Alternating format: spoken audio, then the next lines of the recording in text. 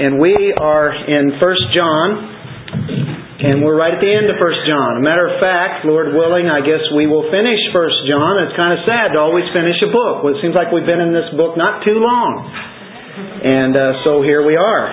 And you probably might be asking, what are we going to do next week? And I just can't tell you for sure what we're going to do next week.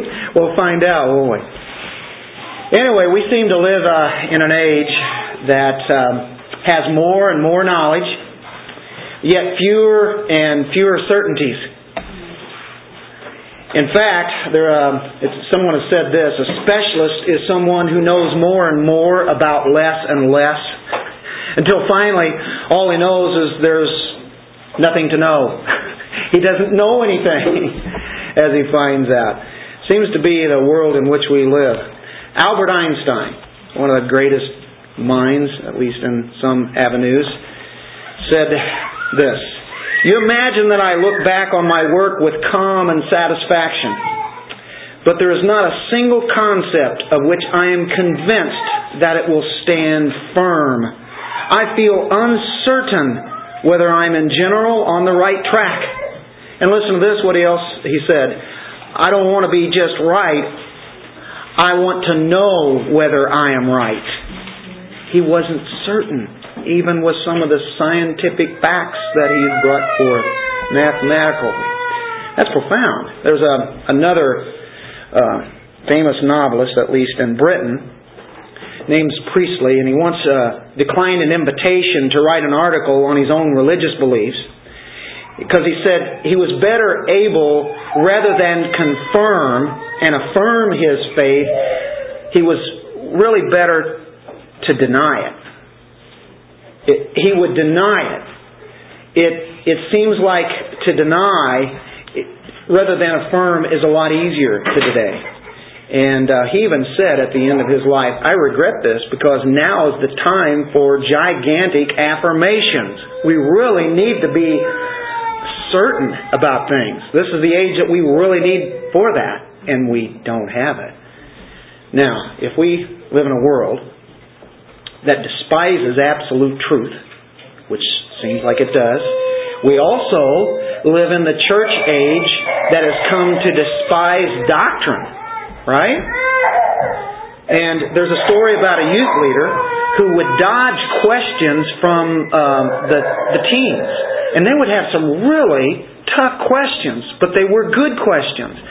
Matter of fact, we should really desire that people would ask us questions, that we'd be able to give the hope that's within us. But how he would dodge a question says, we can never know that until we get to heaven. Perhaps when we get to heaven we'll know that. Perhaps when we get to heaven we'll know that. I don't know what the answer is to that. Maybe one day we'll know. Now sometimes that might be the answer, but it's not the answer to all questions, is it? We should be able to give that out. And so this one teenage girl got so frustrated. I'm frustrated at saying frustrating. She said that we can get all the facts at school, but yet here in church we can't get anything but somebody's opinion, or they don't give you anything for sure that you can know. Now that's sad, isn't it? Whenever they can get the answers to evolution, to how we got here, which is evolution through the public schools. There's no God. Religion is a substandard. It's sub-intellectual.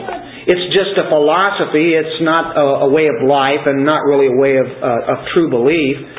And so all you get from the pulpits are just little stories and trinkets, pulpit opinions, and mere conjecture, rather than the authoritative preaching of the absolute certainty of the Word of God. And so when we know we can go into this and realize what God is saying, we know for certain. Now, isn't that good? It's good to know that, isn't it? Now, John, in 1 John, has not left any of us wondering about certain things that may not be certain. He wants to make sure that you know what you believe and why you believe it. He's the apostle of assurance, isn't he? And of course you can go to his Gospel of John and read that and get plenty of assurance there. And you can think of John 10, where we see the shepherd of the sheep. And he shows that we're protected by the Father, protected by the Son. Now the atheist might say this, I believe there is no God. And John comes back and says, I know there is a God. The agnostic says, I just don't know if there's a God or not. I just don't know. We can't know for sure. I don't know. And John comes back and says, absolutely, I am sure there is a God. And not only is there a God, but I know Him. And John even said, I walked with Him. I personally talked with Him. I could touch Him. I know who that God is. He revealed Himself to me, John says. And He's revealed Himself to us here through His Word. I know that same God. I know He loves me. That's what John says. And so, we do too. We know. We know for certain. At least there's some things we can say, I know for certain. A lot of things we don't know for certain, but we know that when God spoke truth. It's absolute, for sure. There's no more guessing. There's no more hoping. This is not a hope-so faith, is it? In the sense that, I hope I'm a believer. I hope I'm a Christian now, but I hope I am at the end. Wouldn't that be scary if we had to live that kind of life the rest of our lives? Who knows? But we do. And we can know that we have eternal life. That's what John says in verse 13 of the last chapter. And then he says you can know that you'll have your prayers answered. God will hear your prayers. So he had absolute confidence. The Christian can have absolute confidence. And that is what John is really trying to do as he closes up this epistle, this great letter that he wrote.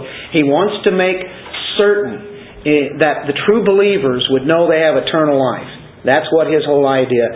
From verses 13 through 21, and we started 13 last week, we did verses 13 and 14. From there, we see the key verse of really 1 John is that verse 13. I write these things. These things I have written to you who believe in the name of the Son of God, that you may know that you have eternal life. Isn't that good? I mean, we could go around wondering the rest of our Christian lives whether we're going to be Christians or not, but God, without any holes barred, makes sure that the Christian can know. Verse 14 was about answering prayer, and that's where we left off last week. We will continue with that idea of God answering prayer and we being certain that He will, and then we'll complete the remainder of the chapter looking at the rest of the certainty. So, eternal life, and then answered prayer. Let's pick it up at I'm going to start reading in verse 14. Now this is the confidence that we have in Him, that if we ask anything according to His will, He hears us. And if we know that He hears us, whatever we ask, we know that we have the petitions that we have asked of Him. If anyone sees his brother sinning, a sin which does not lead to death, he will ask, and He will give him life for those who commit sin not leading to death. There is sin leading to death. I do not say that he should pray about that. All unrighteousness is sin, and there is sin not leading to death. Okay, that's the first section that we're going to deal with. And you can see that there could be a little bit of a problematic verse here, or two. But I think as we go through it, maybe it won't be as difficult as it looks. The key evidence that one is a Christian, that you know that you can have eternal life, is that you know that God answers prayer. If you know that God does answer prayer, that we talk to God, if you know that, that's a pretty good certainty that you are a Christian, when you know that God hears. We can be certain. We have the resources of God. And I mean, it's at our disposal for merely asking. Now, like we said last week, there are qualifications. It is about His will. It's something that Jesus would ask. It's something that would be biblical, that would line up with God's truth. And with those, that helps us. And then you also know that you may not see that answer till much later. You may not see it. But we know that God answers because we live by faith and not by sight or feelings. A lot of times people will say, just go by what your heart says. I want to tell you, the heart is deceitfully wicked. Who can know it? That's our insight. That's our emotions and such. I mean, that's something that can lead us. Just let your heart lead. No. Let truth lead. Let what is truth. Because our heart can go anywhere. Our feelings, our emotions, all those kind of things. Don't let them lead you. Don't let them lead you. They can lead you astray. So John wants you to know that your prayers are heard. So while we have eternal life in verse 13, and we know it points to the time that we'll be with Him in glory, in the meantime we have to live here on the earth. And while we live here on the earth, we have direct access to the throne of God. We need help while we're here, don't we? We'll always need help. We need God's mercy and grace constantly. But we have confidence in approaching that throne all the time. Constantly. Without anything keeping us back. Nice to know. Okay.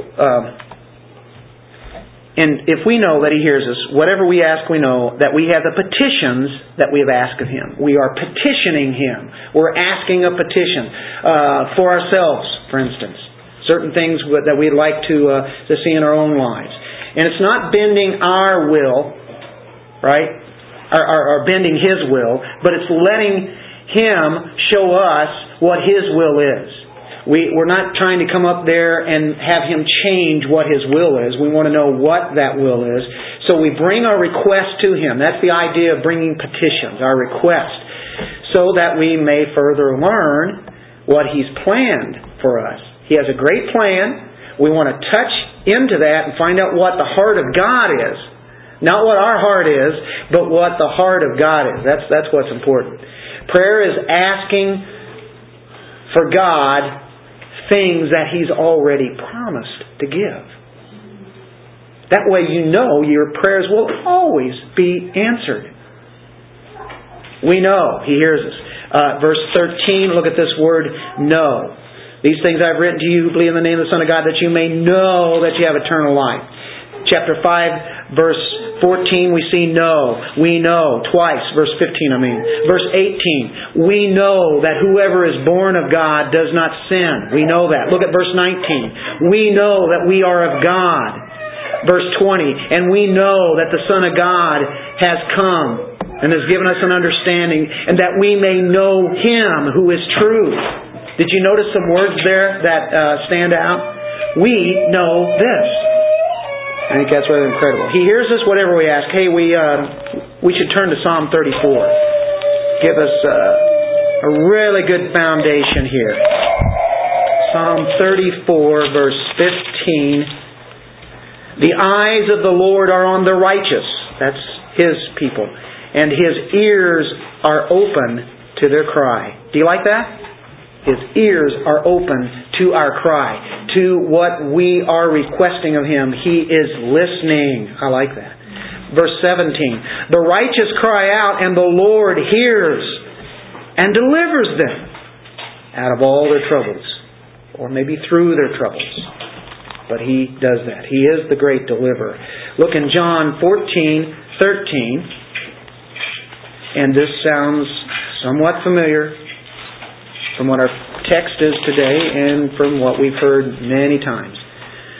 Jesus tells the disciples this as He gives them great comfort. Whatever you ask in my name, there's the key, in Jesus' name, asking what is consistent with who Jesus is, that I will do, that the Father may be glorified in the Son. He wants to answer our prayers as our prayers are lining up with what the Son would ask. So what's the reason? That the Father would be glorified. That's the reason that we pray.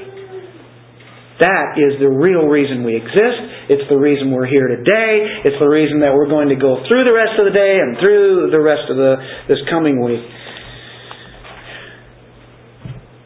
About the Father's will. So we know we have the petitions that we can bring to Him, and He's going to hear. Now verse 16 and 17 presents quite a quandary here. This kind of prayer that we've been talking about is on the behalf of ourselves and seeing what the Lord has and things that we know that what He would want to answer.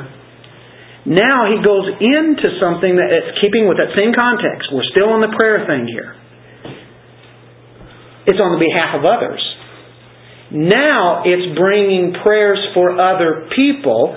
Praying for all people is what we should be doing, right? People that we know and people that are lost. And how about people that maybe have wandered off the path, right? We're to pray for. But then there are some people that he says in this text, in verse 16, that we're not to pray for. Now that's a strange thing. This section, it seems like a very strange section to be talking about here. It's the one who has sinned, and that sin leads to death. Okay? And you're not to pray for them. Well, what does that mean? Have you been asking yourself as you read that?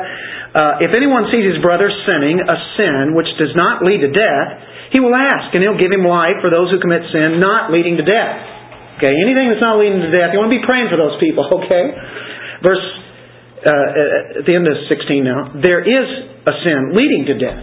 He said, well, what's that? I do not say that he should pray about that. Now, all unrighteousness is sin, and there is sin not leading to death. Okay. We have to kind of iron this out a little bit. What do we do with this? What does this mean, Lord? What's going on here? Well, first of all, let's look at the sin not leading to death. Okay? The sin not leading to death. There's going to be some people who would be in sin, but it's not so bad that they're going to be taken out by the Lord. Hang with me. These people have gone wayward. And we need to be praying for those people. Okay? They might be believers who have fallen into sin. Pretty bad sin. But they're certainly not going to be taken out by the Lord. And so we should be praying for those people. We know there are people like backsliders. People who have... we know they know the Lord. We know they're Christians. But boy, right now it sure doesn't look like it. Well, what do? We pray for them, right? We should be praying for anybody who is not walking really in good fellowship with the Lord. Be praying. That's the first step in dealing with sin in the church. When you deal with church discipline, the very first part of church discipline, it's really simple. It's just whenever somebody sees a sin or somebody has been offended or you've experienced something that's not right, you know it to be right, and they're not doing it or whatever they're doing is not right, what do you do? Well, first thing you should do is go where? Go to the Lord. Go to the Lord. Don't go to somebody else blabbing about that other person's sin because now you've just sinned. Go to the Lord. Then who do you go to after that? You go to the person who has either offended you, offended somebody else, or is living in sin, and it's obvious it's going to hurt the church. You know, we're not going to address everybody for every little thing that we think to be sin. We would never have any time to do anything else. You know, we have battles with sin. We know that. But if something is really sticking out there and it's making an effect on other people, families, and the church, well, we need to go to that person. We don't go to somebody else and try to get it settled there, behind somebody's back. That's not where it starts. If you look at Matthew, you find out that's how it really starts. And matter of fact, if it can be nipped in the bud there, praise the Lord, hallelujah, that's simple, that's easy, you've won your brother, and everything's just great. And that's the way that it can happen. Not always, but you hope so. You pray about that. We go right to God, and then if it continues, He gives us the right attitude and the right things to say, and we address it. Now, that's the people that we pray for, and we know there's something that's there. You keep praying. if anyone sees his brother sinning a sin which does not lead to death, he will ask and He'll give him life for those who commit sin not leading to death. God will answer that prayer. God will answer that. Now there's a sin that leads to death. Now here's where it really gets tricky. The other part's not too bad, right? You can say, well, how do we know that that's a sin that's leading to death or not leading to death, right? Well, most of the time it's probably not going to be leading to death. So what is it? Well, there are different views. There are a lot of different views on a text like this. Anytime you get into problematic verses, and I'm not saying there's error there, we just have to take our finite minds and try to find the infinite mind of God who wrote through John by the Holy Spirit and penned this down. When John wrote it, I don't think it was probably that difficult. We have to get into the language a little bit and the customs. We're going back a couple thousand years and maybe trying to tap into this a little bit closer. There is the Roman Church, which believes in venial sins and mortal sins. And so therefore, if they have a mortal sin, really there's no use to even pray for them. That means, it's a mortal sin to me means they're going to hell.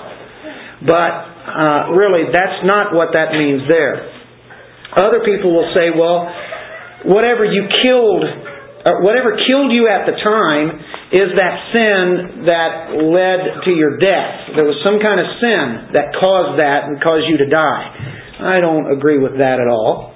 Just because people die, it's not because somebody sinned. Maybe sin in general, mankind has to die because of the original sin, right? I mean, and who wants to stay in these bodies forever? And we're not, according to John, we're not supposed to pray for people that have sinned leading to death. Can they not be forgiven of that sin? Well, that's what wouldn't we pray for them anyway? Well, yeah, hang on. That's right where we're going. That's what everybody's thinking, right? You're thinking that. Okay, what do we do about these people? Because we are to be praying for people. But there's something that's going to keep people maybe from living.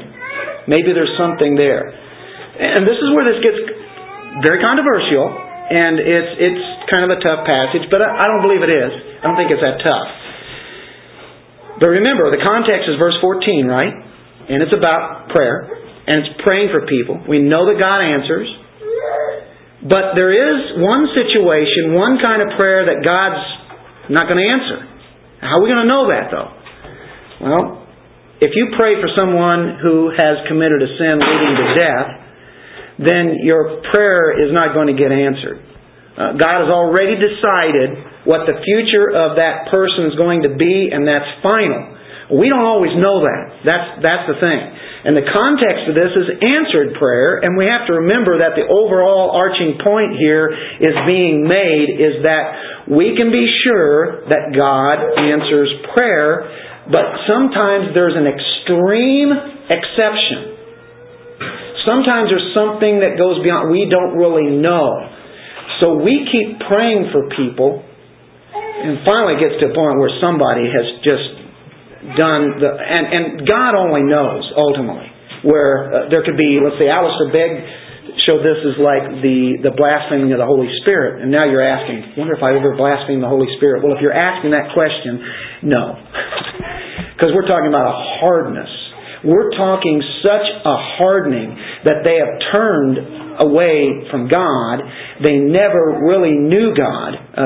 That's at least as far as an unbeliever is concerned. I'm kind of jumping ahead of myself, but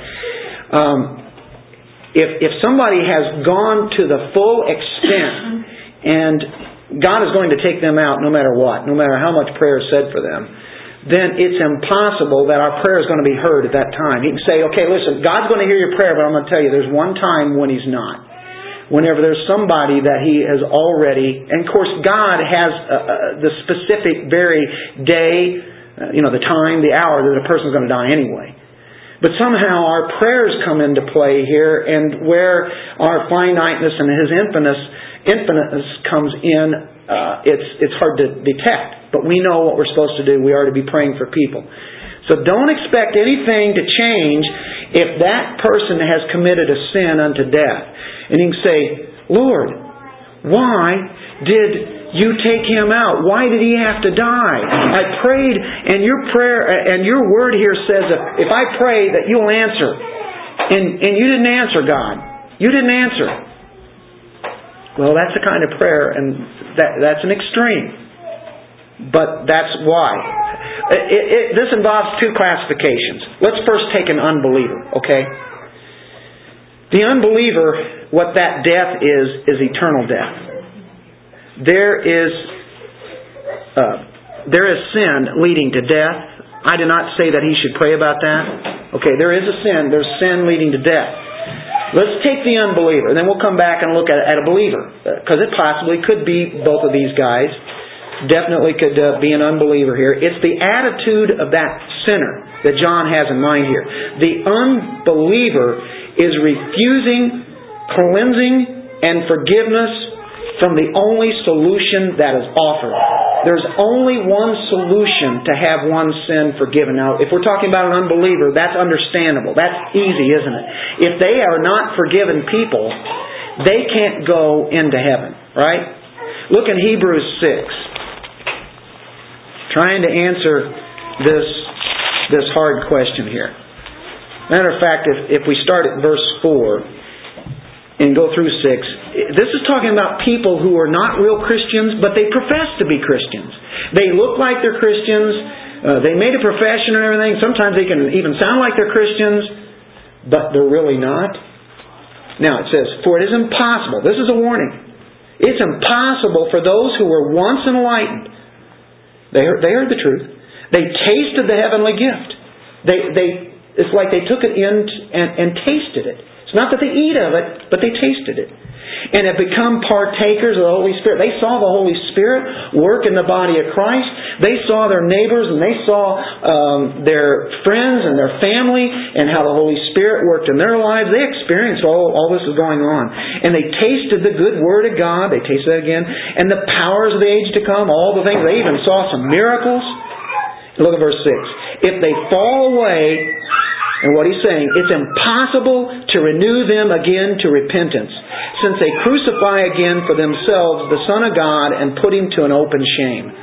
The warning is, if these people who are walking on a tightrope, they're in between, and really they're not believers, but they profess to be, but they've not come all the way over, and that's what all of Hebrews is about. There's warnings, warnings, warnings. And for those people that get that warning, they need to come all the way over and do it now. Today is the day of salvation. Don't let your heart continue to be hardened. And so they put Him to an open shame. They crucify Him. Their attitude is that they have a final rejection of Jesus Christ. It's a bitter, hardened resistance to the truth of God and the Word about Jesus Christ and the gospel. And sooner or later, and that's the way that we all are until He comes in and opens the hearts up.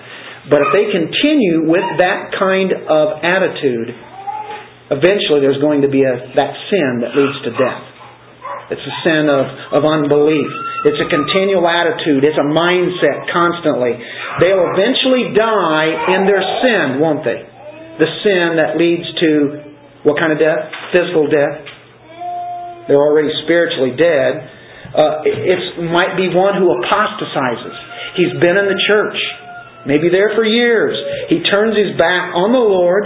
He detests Him. He takes his fist up in defiance against Him. He hates His truth. He makes his final, ultimate rejection of the Lord Jesus Christ. Lets it be known to himself and everybody else around. This man has just made a profession of Christ, and now he turns totally away from it, and he's showing his conversion was not true. And in 1 John 2:19, we have already seen what this kind of person is. John warned about some of these false teachers. And it says in verse 19, they went out from us, but they were not of us. They really weren't of us. For if they had been of us, if they'd really truly been, they would have continued with us. Makes sense, right? But they went out that they might be made manifest that none of them were of us. They left. They left the faith. They knew full well. And they went on to their Gnostic type heresies and false teaching and beliefs that were against the person of Christ. They made it very aware. And that's where it comes to a time that possibly that person has sinned, and that's the sin that leads to death. We know that we're to pray for people's spiritual condition. We're to pray for the lost people. If one is in such a prolonged rebellion, we would think it to be God's will to pray for them. And is it God's will? You bet. Keep praying. Keep praying for people like that. But if he dies in his sin, that means God didn't really answer the prayer that they would be restored.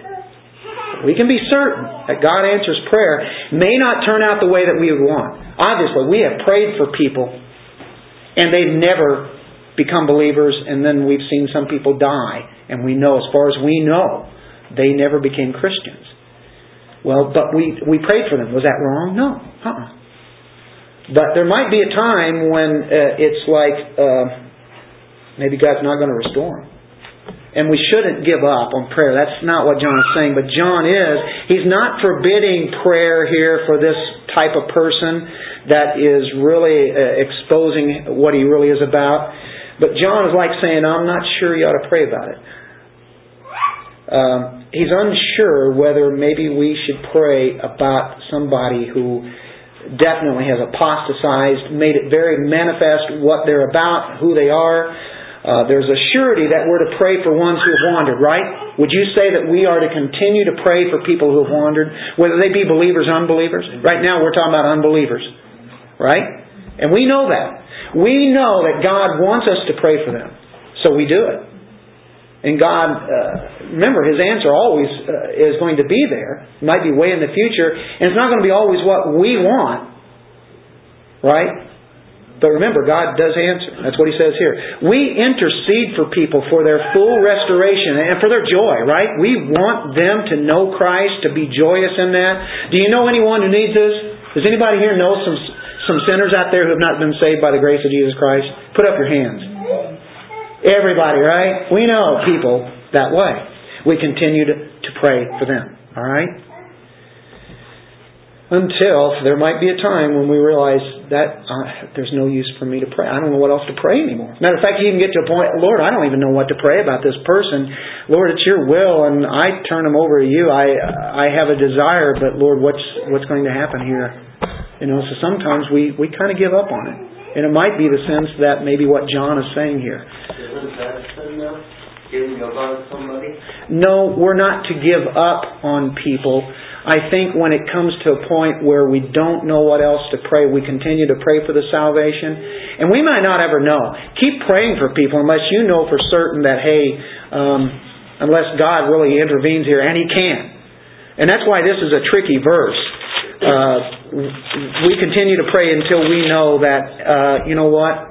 I think, and especially if somebody's at the death's doors and they're still denying Jesus Christ, what else can you pray? You can pray for salvation, but what if it seems like God has made up His mind?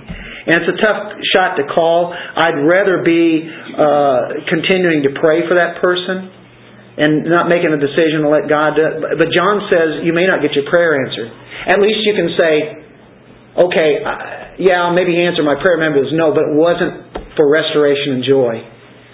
And so I can't come back and say, well, see, God doesn't answer prayer. There's a time. And there are a lot of things maybe that we haven't been coming up in as far as His will is concerned. But that's what I say. It's difficult. And we're not always going to be able to read exactly where that's at. But that would be for an unbeliever. What about a believer? What about the sin of a believer? Is there a sin that leads to death? Well, it wouldn't be spiritual death. Because we know that if you're a Christian and you have eternal life is exactly that, right? You can know you have eternal life. So for a Christian, he doesn't apostatize. A Christian cannot reject Jesus Christ. And if he does, then he's not a Christian anyway. This could be one who is in such a sin that maybe God just takes him out. Maybe the testimony that he has, it would be better for the church and the testimony of Jesus Christ that he not be here, and for himself, before he does more damage to his own life and everybody else around him. a situation that maybe compromises the church. The Lord has to remove people. I still think that He does it today. We may not think of it that way, but it could possibly be. You remember Acts 5, Ananias and Sapphira? And you remember they lied to the Holy Spirit? And they wanted to really be helpful and put money, but they actually held some money back and made it look like they gave a lot more than they did. And it was okay what they did if they wouldn't have lied about it, making it look like they gave more. And God was so concerned about the early church at that time that He was not going to let that happen. He purified the church. He took out Ananias, and his wife came in there later after that, and the same thing happened to her because she was a part of it. And Peter was there. He knew exactly what happened because the Holy Spirit there was intervening. Yeah. So what do we do with that? Well, God took them out. Well, eventually He's going to kill us all anyway. But sometimes there's going to be a certain sin that takes away the purity of the church. Look in 1 Corinthians 11. 1 Corinthians 11. Here is the Lord's Supper. And you remember that there were people coming into the Lord's Supper and they had the love feast. And so what's going on here? Some of them are actually eating of the Lord's Supper or the meal, and they are beating the punch or eating before some other people come who are poor, who don't even have a meal to eat. And they eat it, and it's all gone before they even show up. And what kind of attitude is that, right? They're not sharing this love feast or this fellowship meal. And so in verse 27, we'll start there. 1 Corinthians 11:27. Therefore, whoever eats this bread or drinks this cup of the Lord in an unworthy manner will be guilty of the body and blood of the Lord. But let a man examine himself, and so let him eat of the bread and drink of the cup. For he who eats and drinks in an unworthy manner eats and drinks judgment to himself, not discerning the Lord's body. For this reason many are weak and sick among you, and many sleep. That is a word for have died. Some are weak, some sick, some even died because they were taking of this Lord's Supper in the wrong way. It says, for if we would judge ourselves, we would not be judged. God would not have to do this. But because they had taken this wrongly and abused the Lord's Supper, the Lord had to take some out. But when we are judged, we are chastened by the Lord, that we may not be condemned with the world. Therefore, my brethren, when you come together to eat, wait for one another. See? But if anyone is hungry, let him eat at home, lest you come together for judgment, and the rest I'll set in order when I come. Wow. There's a discipline. The Lord had to do it, and He had to take them out. Who knows how many had died? Many were sick. Then in 1 Corinthians 5, there was a moral issue that the church hadn't dealt with. They weren't doing the discipline that they were to be doing. You know what the Lord does sometimes? If the church doesn't do it, the Lord does it. Church needs to do it. 1 Corinthians 5, verse 5... Now, let's pick it up in verse 1. It's actually reported that there is sexual immorality among you, and such sexual immorality is not even named among the Gentiles. They don't even do this thing. Here it's happening in the church that a man has his father's wife. Now, that's probably, the way that that's worded, is a mother, not a mother-in-law, but a stepmother. He says, and you're puffed up. You've not rather mourned that he who has done this deed might be taken away from among you. For I indeed, as absent in body but present in spirit, have already judged, as though I were present, him who has done this deed. In the name of our Lord Jesus Christ, when you are gathered together, along with my spirit, with the power of our Lord Jesus Christ, deliver such a one to Satan for the destruction of the flesh, that his spirit may be saved in the day of the Lord Jesus. That's pretty incredible. Let's keep going. Your glorying is not good. Do you not know that a little leaven leavens the whole lump? Therefore purge out the old leaven, that you may be a new lump, since you truly are unleavened. For indeed Christ our Passover was sacrificed for us. Wow. Immorality was rampant there in Corinth anyway, and now this was known in the church. They didn't do anything about it. They didn't do the discipline. They didn't go to him and try to correct that. And it had gotten up so far that God said, deliver him to Satan. That means put him out of the church right now and deliver him over where Satan will do a work on him. Because he's going to be by himself. He's not going to have the protection of the church. Did you know the church protects you? They pray for you. You have fellowship. You feel at peace with God because you're at peace with others. That's the way it's supposed to work. But if you don't do that first step where you go to that person, then it has to go where 2 or 3 go to that person. Then you take it before the church. And then if that person doesn't submit to God's truth and repent, then they're to be taken out. Well, this has gone so far where God said through Paul, put him out now. Put him out of the church, where he could be restored and have the joy of salvation again, because Satan is going to do some work on him. And you say, boy, does that sound right in Christianity? Is that right? Well, I guess so. And matter of fact, Jesus said in Luke 22:31 to Peter something rather incredible. And you would have thought that Jesus would have protected him from this happening. Luke 22:31. And the Lord said, Simon, Simon. Oh, that's kind of scary right there. He doesn't call him the rock here. He doesn't call him Peter, does he? When he calls him Simon, he goes back to his humanness. He goes back to the flesh. Indeed, Satan has asked for you that he may sift you as wheat. But I have prayed for you, so that's the great part about it. He intercedes for us. That your faith should not fail. And when you have returned to me, strengthen your brethren. They're going to need it too. Satan has already asked. Guess what? I'm going to let him sift you. Jesus, why would you let Satan do this? You have all the power to keep that from happening.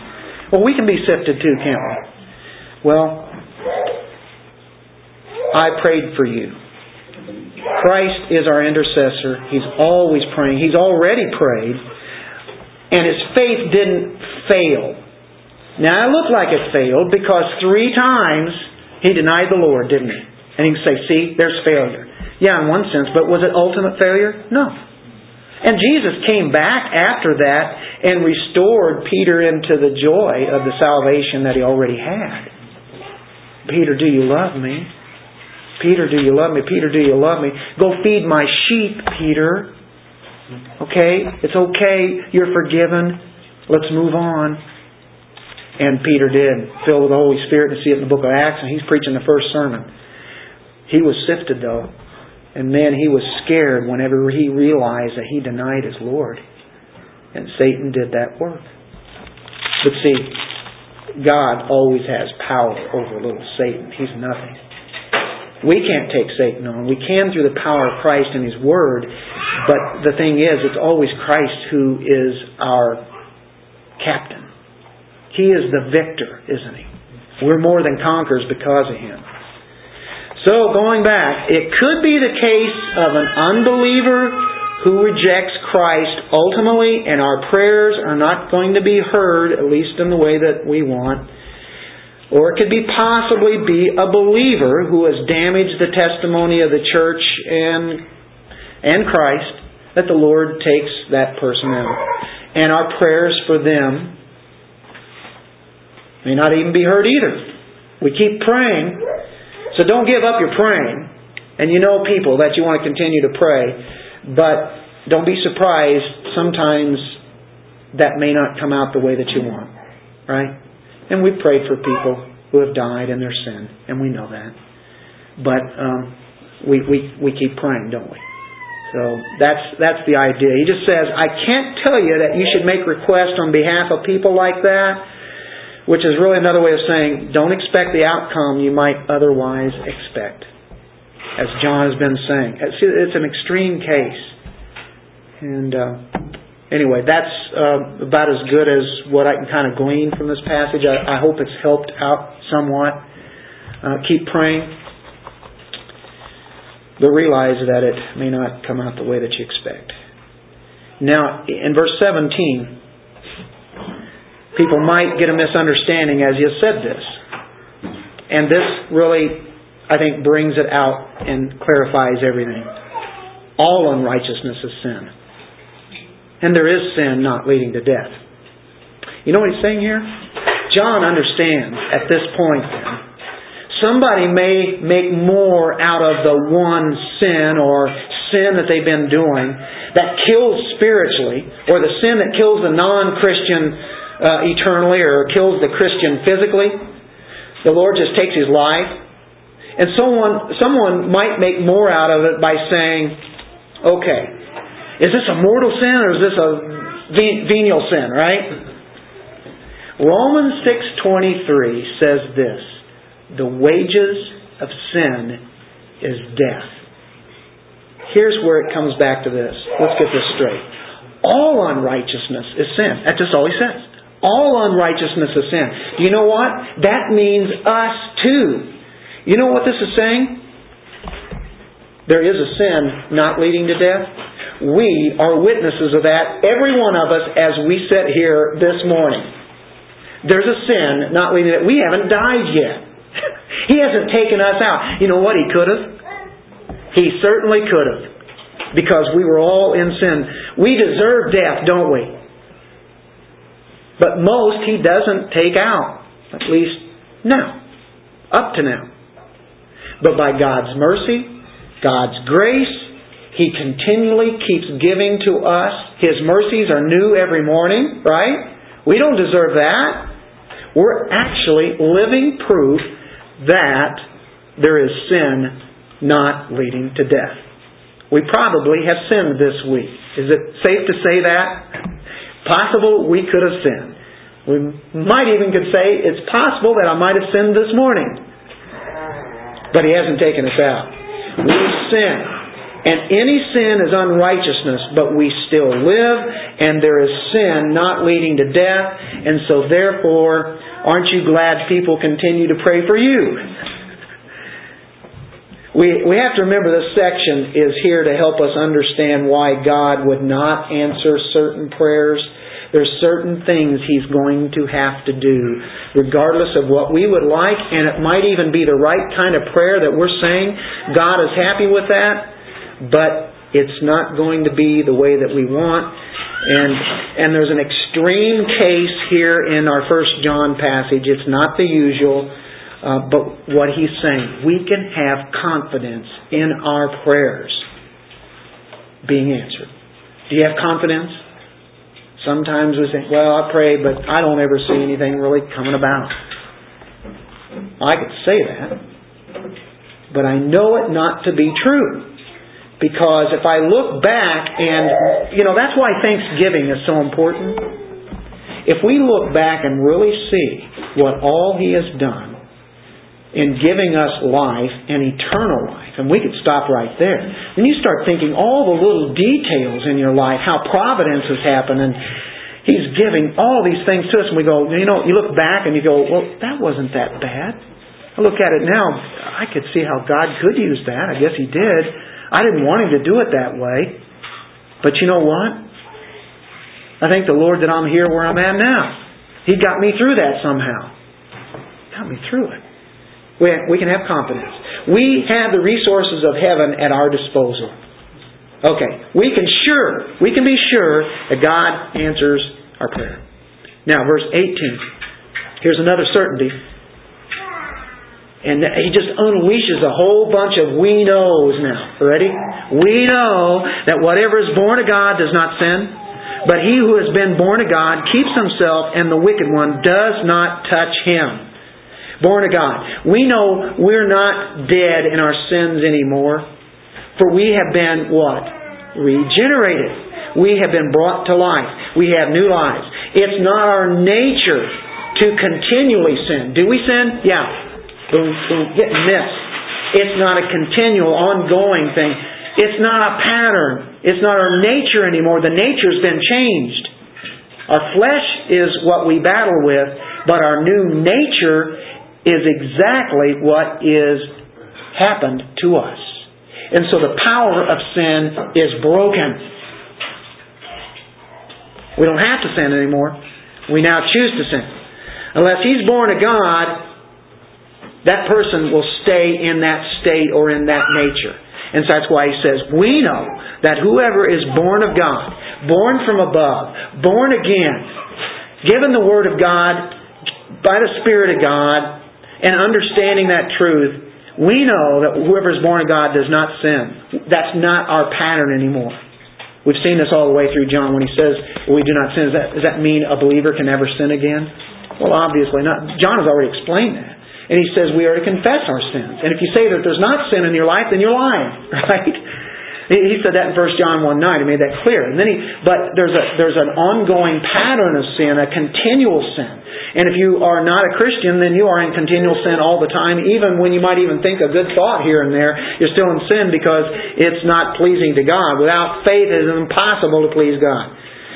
So, a new nature. This power of sin is broken, no longer bound to sin. And we have the protection of the Savior. He who has been born of God keeps himself, and the wicked one does not touch him. Well, we know we don't keep ourselves in the sense that, okay, now I'm going to keep my salvation. I'm going to try all the best that I can and hardest. I think I can do this. Well, it's really our Savior who keeps us. He saves us and He keeps us saved. But we're keeping ourselves from our wicked one when we are born again. When we're born from above. A Christian does not habitually sin. Christ keeps him. Our protector has the power to defeat the enemy, and with His power, then we operate in that, and we become obedient. We struggle against sin, but Christ keeps us safe. Look in John 17:6. Talking about, remember in Luke 22, about Satan sifting Peter like wheat? Well, in John 17:6, here's a prayer that Jesus said for the disciples. I have manifested your name, Father, to the men whom you have given me out of the world. They were yours. You gave them to me, and they have kept your word. Now they have known that all things which you have given me are from you. For I have given to them the words which you have given me, and they have received them, and have known surely, there's John, that I came forth from you, and they have believed that you sent me. I pray for them. I do not pray for the world, but for those whom you have given me, for they are yours. Boy, that's some protection, isn't it? Look in Jude, just one book before Revelation. It has one chapter. You go to verse 24, and you look at the keeping power of Christ. Now to Him who is able to keep you from stumbling. That's a power word. That able. That's strength and might. That's dynamite here. He's able to keep you from stumbling and to present you faultless before the presence of His glory with exceeding joy. Does that excite you? He keeps us from stumbling to the point that we could stumble right on into hell. We're not going to stumble into hell. He's going to keep us. He's going to present us, matter of fact, sinless when He presents us before the presence of His glory with exceeding joy. Wow. That is powerful, isn't it? Look in 2 Timothy 4:18. He will keep us from that evil one. That's kind of where we're headed here. 2 Timothy 4:18. This is the power of God. This exalts Him. It's His Word, isn't it? And the Lord will deliver me from every evil work and preserve me for His heavenly kingdom. What kind of words come out of your mouth on that? To Him be glory forever and ever. Amen. Oh, it's just like Paul said, hey, I'm finished, Timothy. And he says, oh, by the way, greet Priscilla and Aquila. But it's just like he finished right there. The Lord will deliver me from every evil work, preserve me for His heavenly kingdom. Ultimately, He's going to take me out of this. I'm going to be preserved. And He knows that. He knows, just like John knew. And because of this, there's a certain holiness in our life that happens. You desire now not to sin. You desire to do the right thing. You desire to glorify God. And so there is the holiness in us. He says, "Be ye holy, for I am holy." And as we see what's going to happen in the very end, because of His holiness that He's worked in us, we what? Work it out. Great. There's protection. And we will overcome the wicked one, as it says here in our 2 John. We know that we are of God. We know that, don't we? We're born of Him. Man, we're in His family, right? And the whole world lies under the sway of the wicked one. Satan has no grip, no hold on us. 1 John 2:14, same book. He says, "I've written to you, fathers, because you have known Him who is from the beginning. I've written to you, young men, because you are strong and the Word of God abides in you." And look at this. "And you have overcome the wicked one." Satan, you've overcome him. You've already beaten him because of Christ's victorious, triumphant work on the cross. You are in Christ. You overcame the wicked one. How do you overcome? Well, 1 John has already written that it's our faith that is our victory. Our faith is our Nike, right? Nike. Conquerors. Victors. That's what Nike means. Our faith is the victory. The power of God secures us. Right? He keeps us. Now our identity here is found in verse 19. We know that we are of God. We're from the family of God. We belong in the family of God because God has put us there. The world belongs to Satan, but we belong to God. And it says the whole world lies in the sway of the wicked one. The whole world is there. The world is like a baby being held in the arms of Satan. He holds them. They don't know it. What's the world? Well, the world is the economy. The world is the politics. The world is the religion. The world is the education. The world is the entertainment. The world is sports. The whole system, everything. And they lie in the lap of the evil one. The world is the whole system that's involved. Now, does that mean that we're not to be involved in politics, not to be involved in the economy and that kind of thing? No. But that whole system really is being ran ultimately by who? Satan. This is his dominion. Adam and Eve gave that up. But he was conquered at the cross. If you're in the family of God, you are no longer under his rule whatsoever. You're in another field. He's over there. He has nothing really where you have to obey his directions. You have a choice of not to do that. Now, you have that power. Was it in 1 John 2:15 through 17? Do not love the world. Well, the world is there are people, but in the world, but the world is all this system. Don't be caught up into all the things that are going on in the world or the things in the world. If anyone loves the world, the love of the Father is not in him. For all that is in the world, the lust of the flesh, the lust of the eyes, and the pride of life, is not of the Father, but is of the world. And the world is passing away. What's going to happen? And the lust of it, but he who does the will of God abides forever. What's happening to the world? It's passing away. It's going to burn up. Don't get caught up in it. Don't invest your life into it because it's not going to last. It's going to be done. Two things that continue to exist. The Word of God that abides forever and our souls. And everything physical here is going to burn up. Of course, there's the atoms and all that God has, and somehow He's going to do this and He's going to recreate, give us a whole new creation. New bodies. What we have to look forward to. But we're the people of God. We belong to God. We're linked to Him. Matter of fact, you are in Christ. You are in Him. You're in that realm. So we can say in verse 20, we know that the Son of God has come and given us an understanding that we may know Him who is true. The Son of God, in verse 20, we see that this Jesus is the Son of God. This Jesus is God. We're in that family. we know that the Son of God has come. God Himself was incarnated in the flesh. God took on flesh. That's the Christmas story. That's where we're leading to for the next month, isn't it?